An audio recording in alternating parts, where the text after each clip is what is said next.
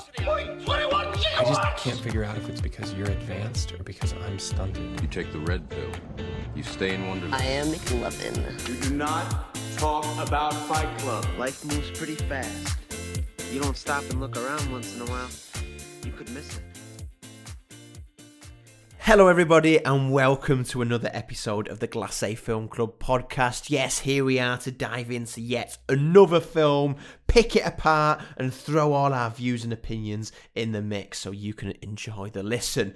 But, of course, as you know by now, it's not just me. As much as I'd like to rant on my own for half an hour, that doesn't work for the listeners as we have many complaints when I do that. So my trusty steed, film buff and lover of the new year film reviewing life, Callum, is here, as always, to dive into another film with me. Callum, how you doing? Happy New Year.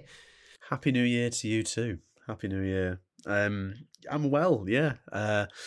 It's been a funny year, 2022, hasn't it?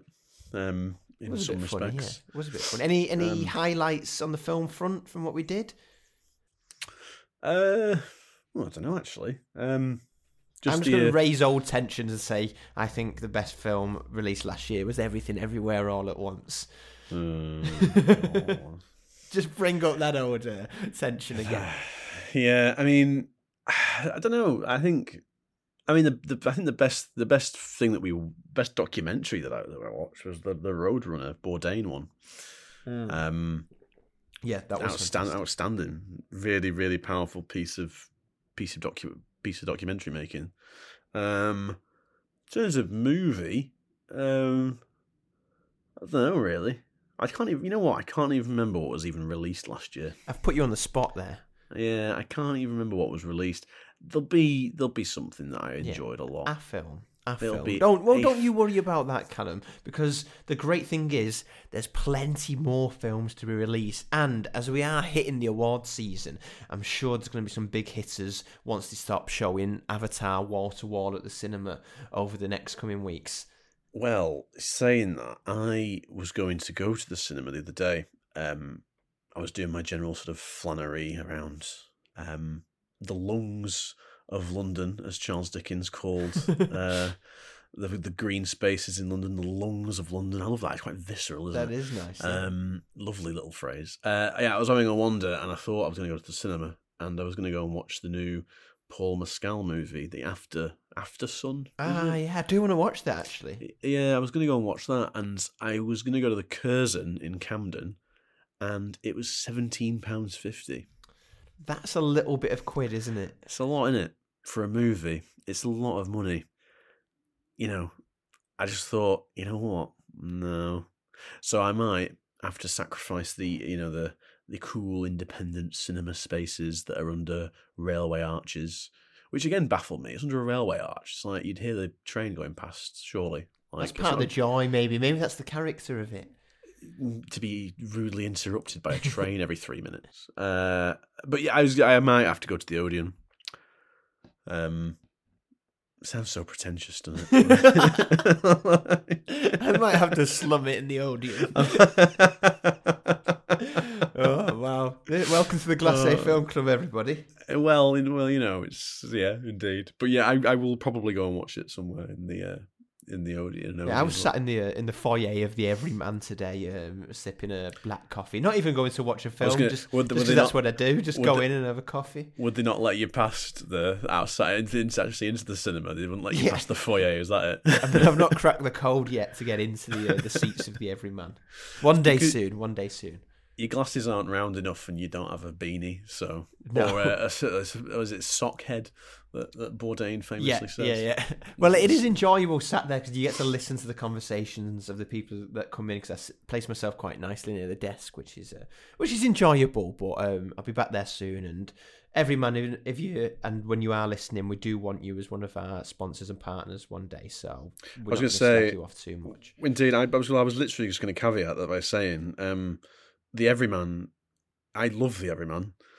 I've been to several of the Everymans, and they are every man's dream. They are fantastic. I was in Muswell Hill the other day, went for a huge walk, and And the Muswell Hill Everyman is in a lovely Grade 2 listed building. That, for our listeners, I did post it on Instagram. So if you wanted to find out what that looks like, it is on our Instagram account. Just and that's at the Glacé Film Club for those interested in checking that out. You've been doing some nice street photography recently for our Instagram. I'm liking this edition. I'd say keep it up. I think I might have to start snapping some from now on as well. Well, yeah, I mean, when I was in Miami, just drop that as well. I went to there was like a camera like space. I think it was called Obscura or something. That was quite cool because you sold like loads of old film cameras and loads of old film cameras, whatever. It was quite cool. Lovely. That was the extent of that Lovely. story. Thank you for that. And on that anecdote, let's dive in, Callum. Can you give us one of your blockbuster overviews and let us know what film we're going to be diving into on this episode, please? I can. Yeah, it's an old movie we've gone for this week. It's a 2007 drama directed and written by Paul Thomas Anderson. It's the absolute epic There Will Be Blood. It's loosely based on a novel that was written in the 1920s by Upton Sinclair called Oil, and it follows basically the life of a oil prospector. It's set during the oil boom, Californian oil boom of like the sort of late 19th century, early 20th century. Daniel Plainview, who finds silver whilst he's prospecting in New Mexico, basically has an injury, drags himself out of the pit where he's trying to prospect for silver, and he basically discovers oil several years later when he's in just outside of Los Angeles, and he establishes his own drilling company, basically, and it follows the life of him as an oil prospector, essentially. And there's a real tension throughout this movie because I think it speaks to our times very much. Because on the surface, it is just about the discovery of oil in the late 19th and early 20th century in America, but it's more than that. It's about how it's basically about the birth of modern capitalism, really. That's what the movie is really about. It's about that moment when you had the old sort of prospecting frontier identity of the 19th century in America sharply, I would argue, comes to an end and is replaced by the new frontier, the new prospect of unlimited capitalist growth. And it's set in a really interesting point in history, really, because it has a lot, the early 20th century in particular, the growth of modernity. There you go, I got modernity in there. Yes, get in early. Growth of modernity, the foundation of like the growth of neoliberalism, almost in a way. It's redefining what the American frontier is, really, and it focuses on how capitalism and entrepreneurialism operates on the same platform, or I guess kind of has the same grammar as the earlier spirit of religion in particular. It compared like capitalism and religion in this film are constantly played off against one another, and eventually, well, I would argue it turns out there's very little difference between the two in terms of the American spirit or the American identity, really. It's a profoundly interesting and what's the word I'm looking for? When didactic in a way, teaches you something. It's a really, really interesting movie about the growth of American capitalism, really, and oil is at the heart of that.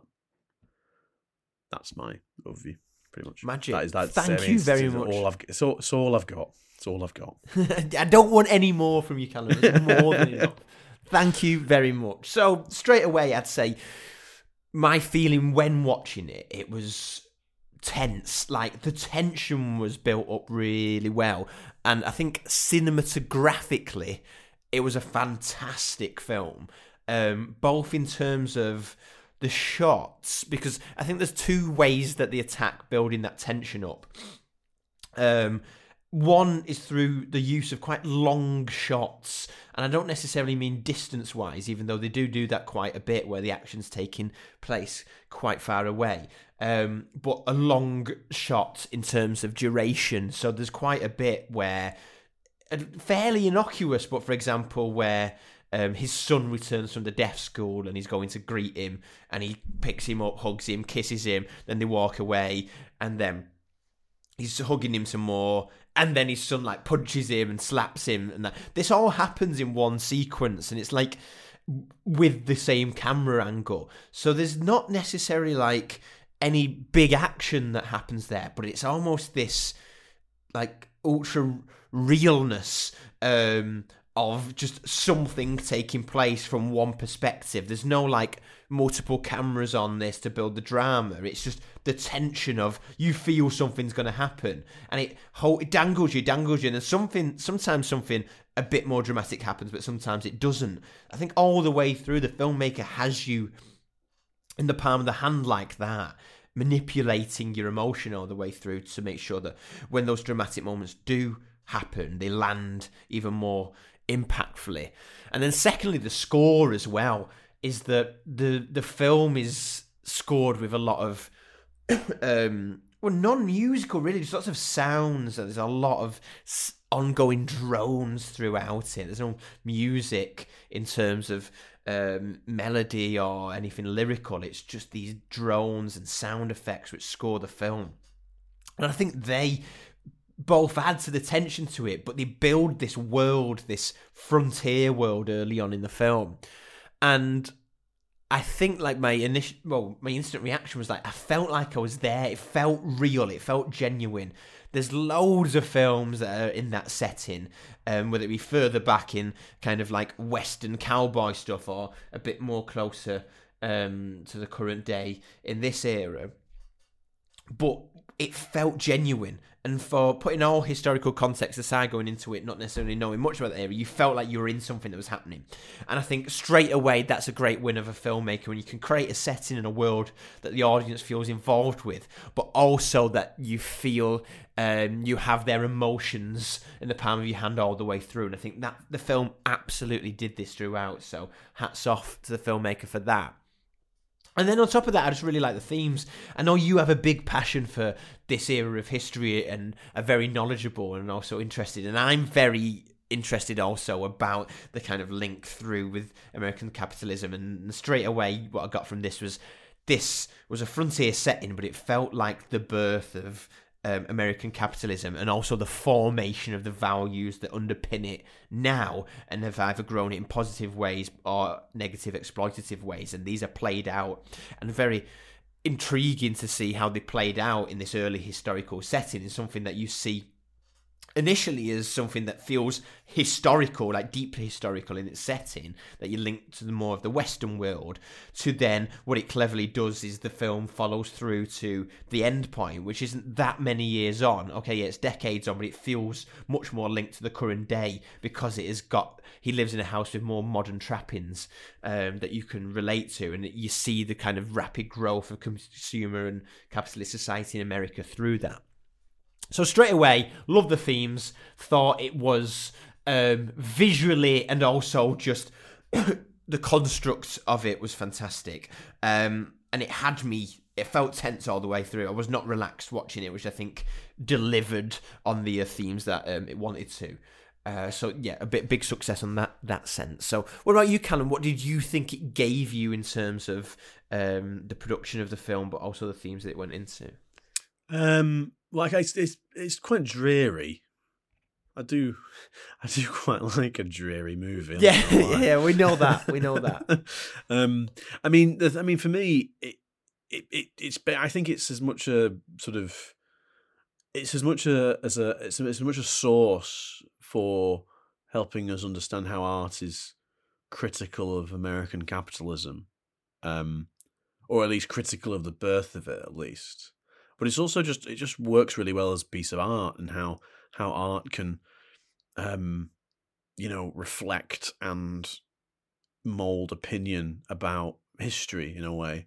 I think it's a really interesting piece of filmmaking that I think in the next 50 years will go down. Well, it already is a classic, but I think in the next 50 to 100 years, when we look back at particularly 21st century cinema, it will certainly be one of those sources that we look at and think that that film is saying something quite profound about American capitalism. In the same way, like we've both watching the Sharma's documentary at the moment, haven't we? The History of Now, and he's talking about 1984 and Dr. Zhivago and all these pieces of literature and the Charlie Chaplin movies that at the time were doing something revolutionary, but then as time has gone on, they've become even more revolutionary as pieces of art. And I think There Will Be Blood will sit in that canon, I think, but it'll take time for it to do that.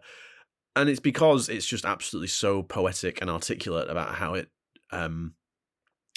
frames the triumph or the failure, depending on how you look at it, of American capitalism. I mean, for me, the tension between capitalism and religion runs throughout that whole movie. Absolutely. And I think it's a really, really interesting two concepts. I think are really, really interesting in terms of how to critique the American, the birth of the American state, almost in the way we understand it today from a capitalist perspective. So, like, in particular, the scene at the end when the preacher, who is a constant presence throughout the whole film, who represents that evangelical Christianity, that rugged individualism of the 18th and 19th century. I mean, it reminded me of the sort of like the Charles Grandison Finneys, the traveling evangelicists that went across the frontier telling people the truth and the frontier spirit, and that's exactly what Daniel Day-Lewis is doing. His character is doing, but he's rather than doing it with religion, he's doing it with oil, and he's doing it with money and capitalism, and how that can inspire and galvanize a spirit.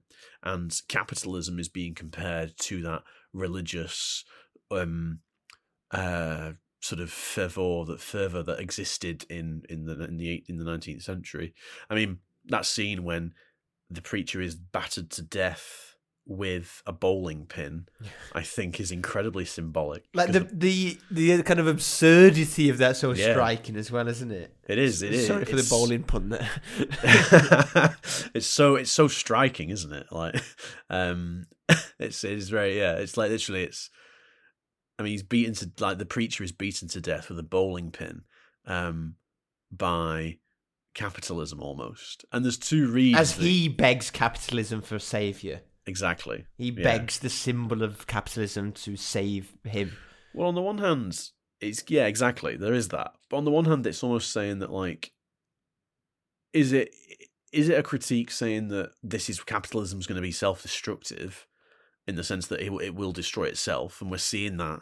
We've seen that since the financial crash, that capitalism has the potential to destroy itself. It's destroying itself now, and everyone seems to be a bit asleep at the wheel and refuse to sort of accept a different economic model. And so, is it saying that capitalism is going to destroy itself, or is it saying that capitalism replaced that religiosity that governed people's thinking? Because religion governed people's thinking in the 19th century on the frontier. It did. And then as soon as oil was discovered and capitalism and neoliberalism excelled, money became the money god, as we've talked about with Orwell.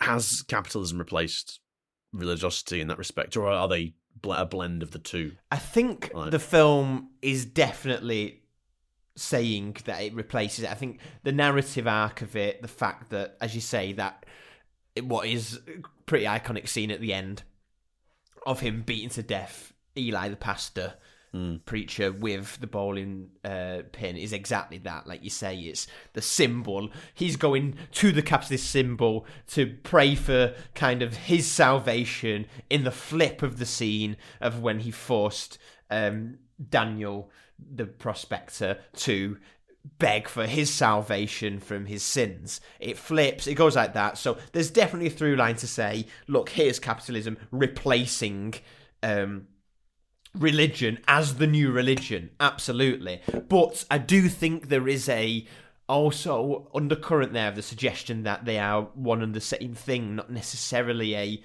it's like capitalism destroyed religion. There's a critique of religion in there as well. So we see that Eli is kind of corrupted in that sense himself. Like, he is like going off he asks for money. He's got that on his mind. He's not just out and out the religious element. He's always asking for money for the church, but he is. There's a kind of like capitalist within him. So that kind of shows how the influence on the church is there. But there's also, I think, what the filmmaker is trying to say there is not necessarily it is just infiltrate the church. It's saying they are the same thing. So even if religion previously was seen as this purer, truer thing to go for, it was just doing the same thing that capitalism was in terms of convincing people there is something to believe in bigger themselves that they can go after and build towards and develop. Because what you said to me earlier when we discussed this before we started recording was this idea of like we're talking about the collective against the individual. So what capitalism really pushes is the individual. You pursue things yourself, and for the good of the larger collective, you have to succeed on your own, and that will then have a knock-on effect to the collective, which is still something that's prevalent now in politics and societies. This idea is that if we grow an economy in an area, then the rest of the society will benefit for it, which obviously, as we know, has its pluses and minuses. But within this, the religions then sold as the idea of like, oh, there's the collective. But as you said, and you can give better history on this than me, is that evangelical Christianity of that time was very much backing up the frontier lifestyle of the individual go-getter, go out and get it. So even though the kind of storyline and the narrative does suggest straight away capitalism has consumed religion, I think what it's also saying is, but religion was the same in many ways. They share the same properties and they fulfill the same mechanisms in society. So I think the film is doing two things on that front. Well, yeah, I mean, in the 19th century in particular, there was several critiques of capitalism as a new thing. I mean, Benjamin, for example, the German philosopher, was comparing the shopping mall to a church.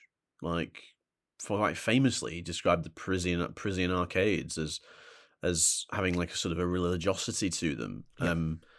And that sort of frontier spirit, that sort of rugged individualism that was championed by so many frontiermen and even sort of big industry as well, from everything from building the railroad to discovery of oil, everything really was favouring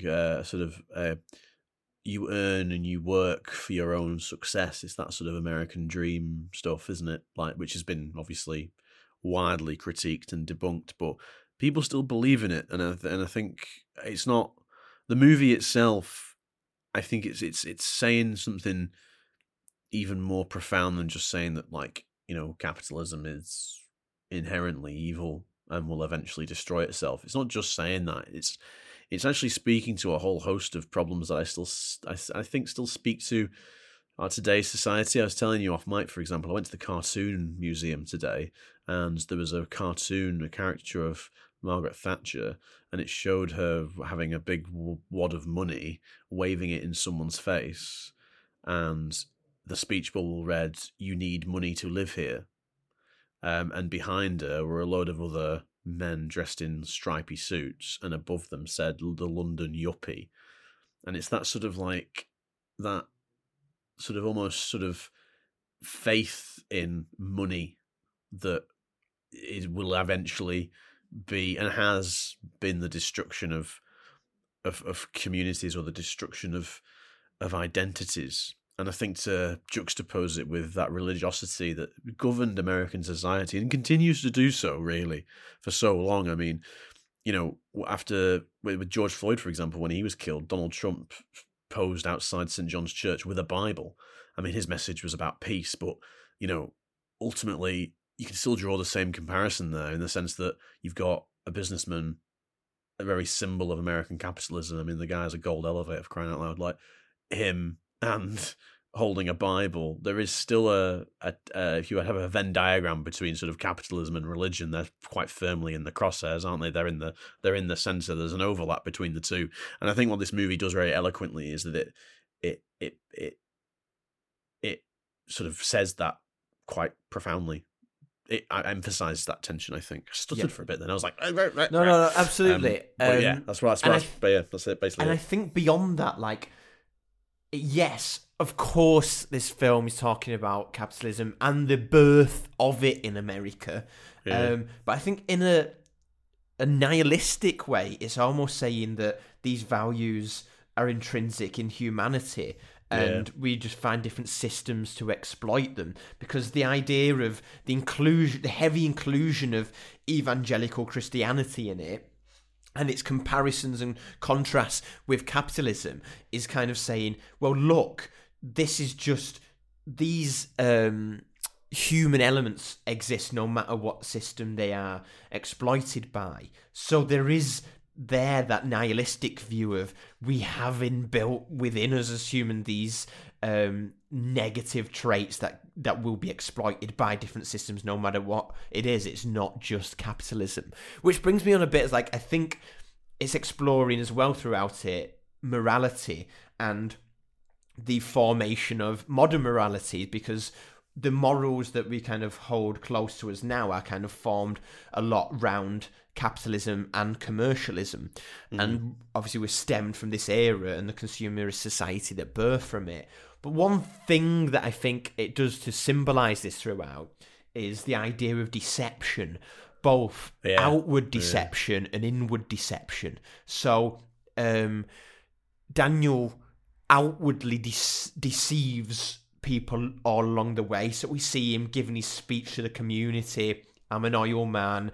By doing this, I'm going to help boost your community. I'm going to raise up your standards. We're going to build a little school. And he says to the church he's going to give them money. He lies a lot. And that just seems to be like par for the course.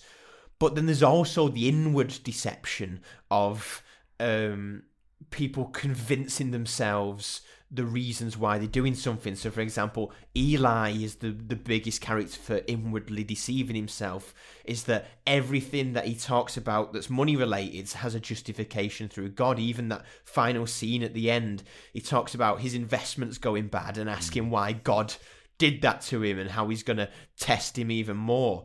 There's a deception, there's a self-deception at play there, which I think the suggestion is that to truly succeed at this capitalist game, you have to have an inward self-deception. You have to have that double think. Everything comes back to Orwell. Always comes back to Orwell. And I'm going to bring it back to him again in a minute with another quote. But I think the idea of morality is really pushed on. It's like, what are the morals that are being formed here? Well, they're ones that are based around a deception, whether it's a deception of what you believe internally, where you deceive yourself to buy into something, or actively deceiving other people. And I think the scariest one is the self-deception, because everyone knows what a lie is, but a lie to yourself is something that is scarier and more intrinsic. And that's one thing that got me from this. And I think that's why it's so powerful, including the evangelical Christianity, beyond just the practicality of it saying, well, capitalism took over from Christianity. It's saying, look at the morals, look at the moral elements of this and the deception that goes on through the film. Well, the thing is, they're both capitalism and religion. Well, not all religion, but historically and traditionally, promises eternal salvation. Mm-hmm. Like, they're both promising a life that will exist forever. Like, you know, oil will allow the American consciousness to exist indefinitely. Yeah.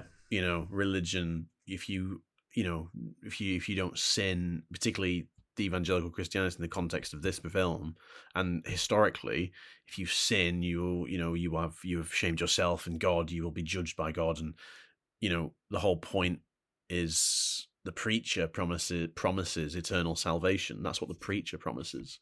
And there's that beautiful kind of symbolism of that using the church in this film of being washed by the blood of Christ, but then they are forever washed in oil. Yeah. The miners and the drillers, and I think there's a link there. It's almost like the physical embodiment of the oil is their religious washing. They wash themselves in the oil, and he almost baptizes Daniel when he kind of slapping him about, and he rubs all the mud and oil on his face. Like, that's his capitalist baptism of him, and there's a real mirror there. It's another one of the mirrors that goes throughout the film. Which is why I think it's incredibly powerful in terms of its analysis of history, really. But that's what both ideologies promise. They promise the idea of eternal life and eternal salvation. One is through a spiritual or higher power, and the other one is through money, as Orwell, the money god. Yeah, which I just want to throw in whilst I remember the quote that I got from one of my favourite Orwell novels, Keep the Aspidistra Flying, and the line he says in there is, For money is thicker than blood. And what I like about that and why I link it to this film is because the family relationships in this and also the community relationships seem initially to be strong, and they seem to be, that's why everything is done. The capitalist endeavours are done to boost family, to help his son have a good life, to help the community have a good life. But when it all unfolds, it comes back to the individual. He disowns his son and tells him he was adopted.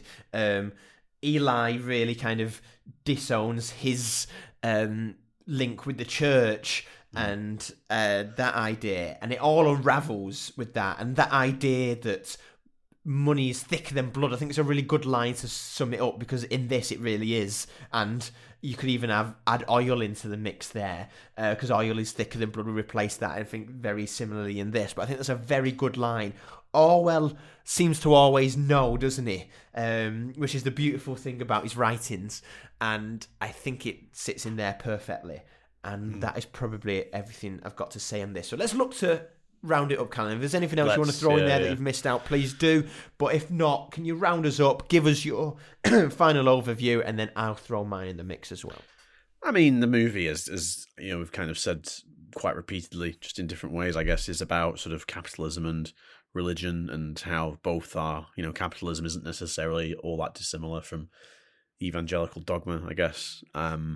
It's a critique of American construction of American capitalism, but I think it's a wider critique of capitalism generally. I mean, it is just absolutely stunning, isn't it? Like, the movie is just stunning. It's got to be 10 out of 10. I mean, it is just absolutely just amazing.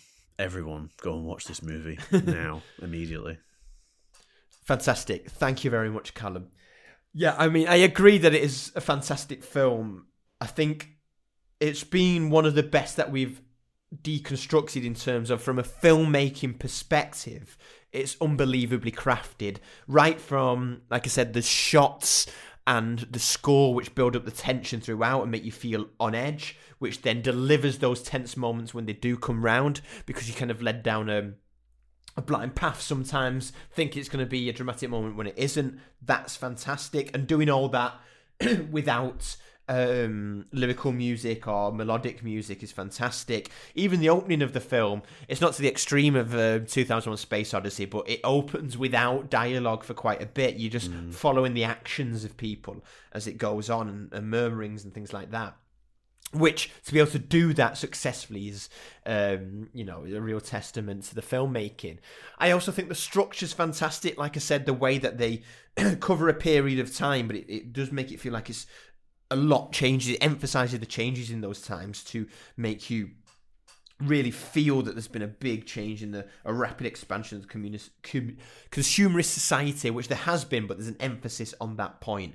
And then once deconstructed, the themes that it's representing, I think it very cleverly mirrors and opposes the evangelical Christianity with the capitalist oil expansion within it. And so much comes from that, as I said, morality, modern values, capitalist expansion in America, and things to do with the American dream. There's a lot going on there, which we dived into.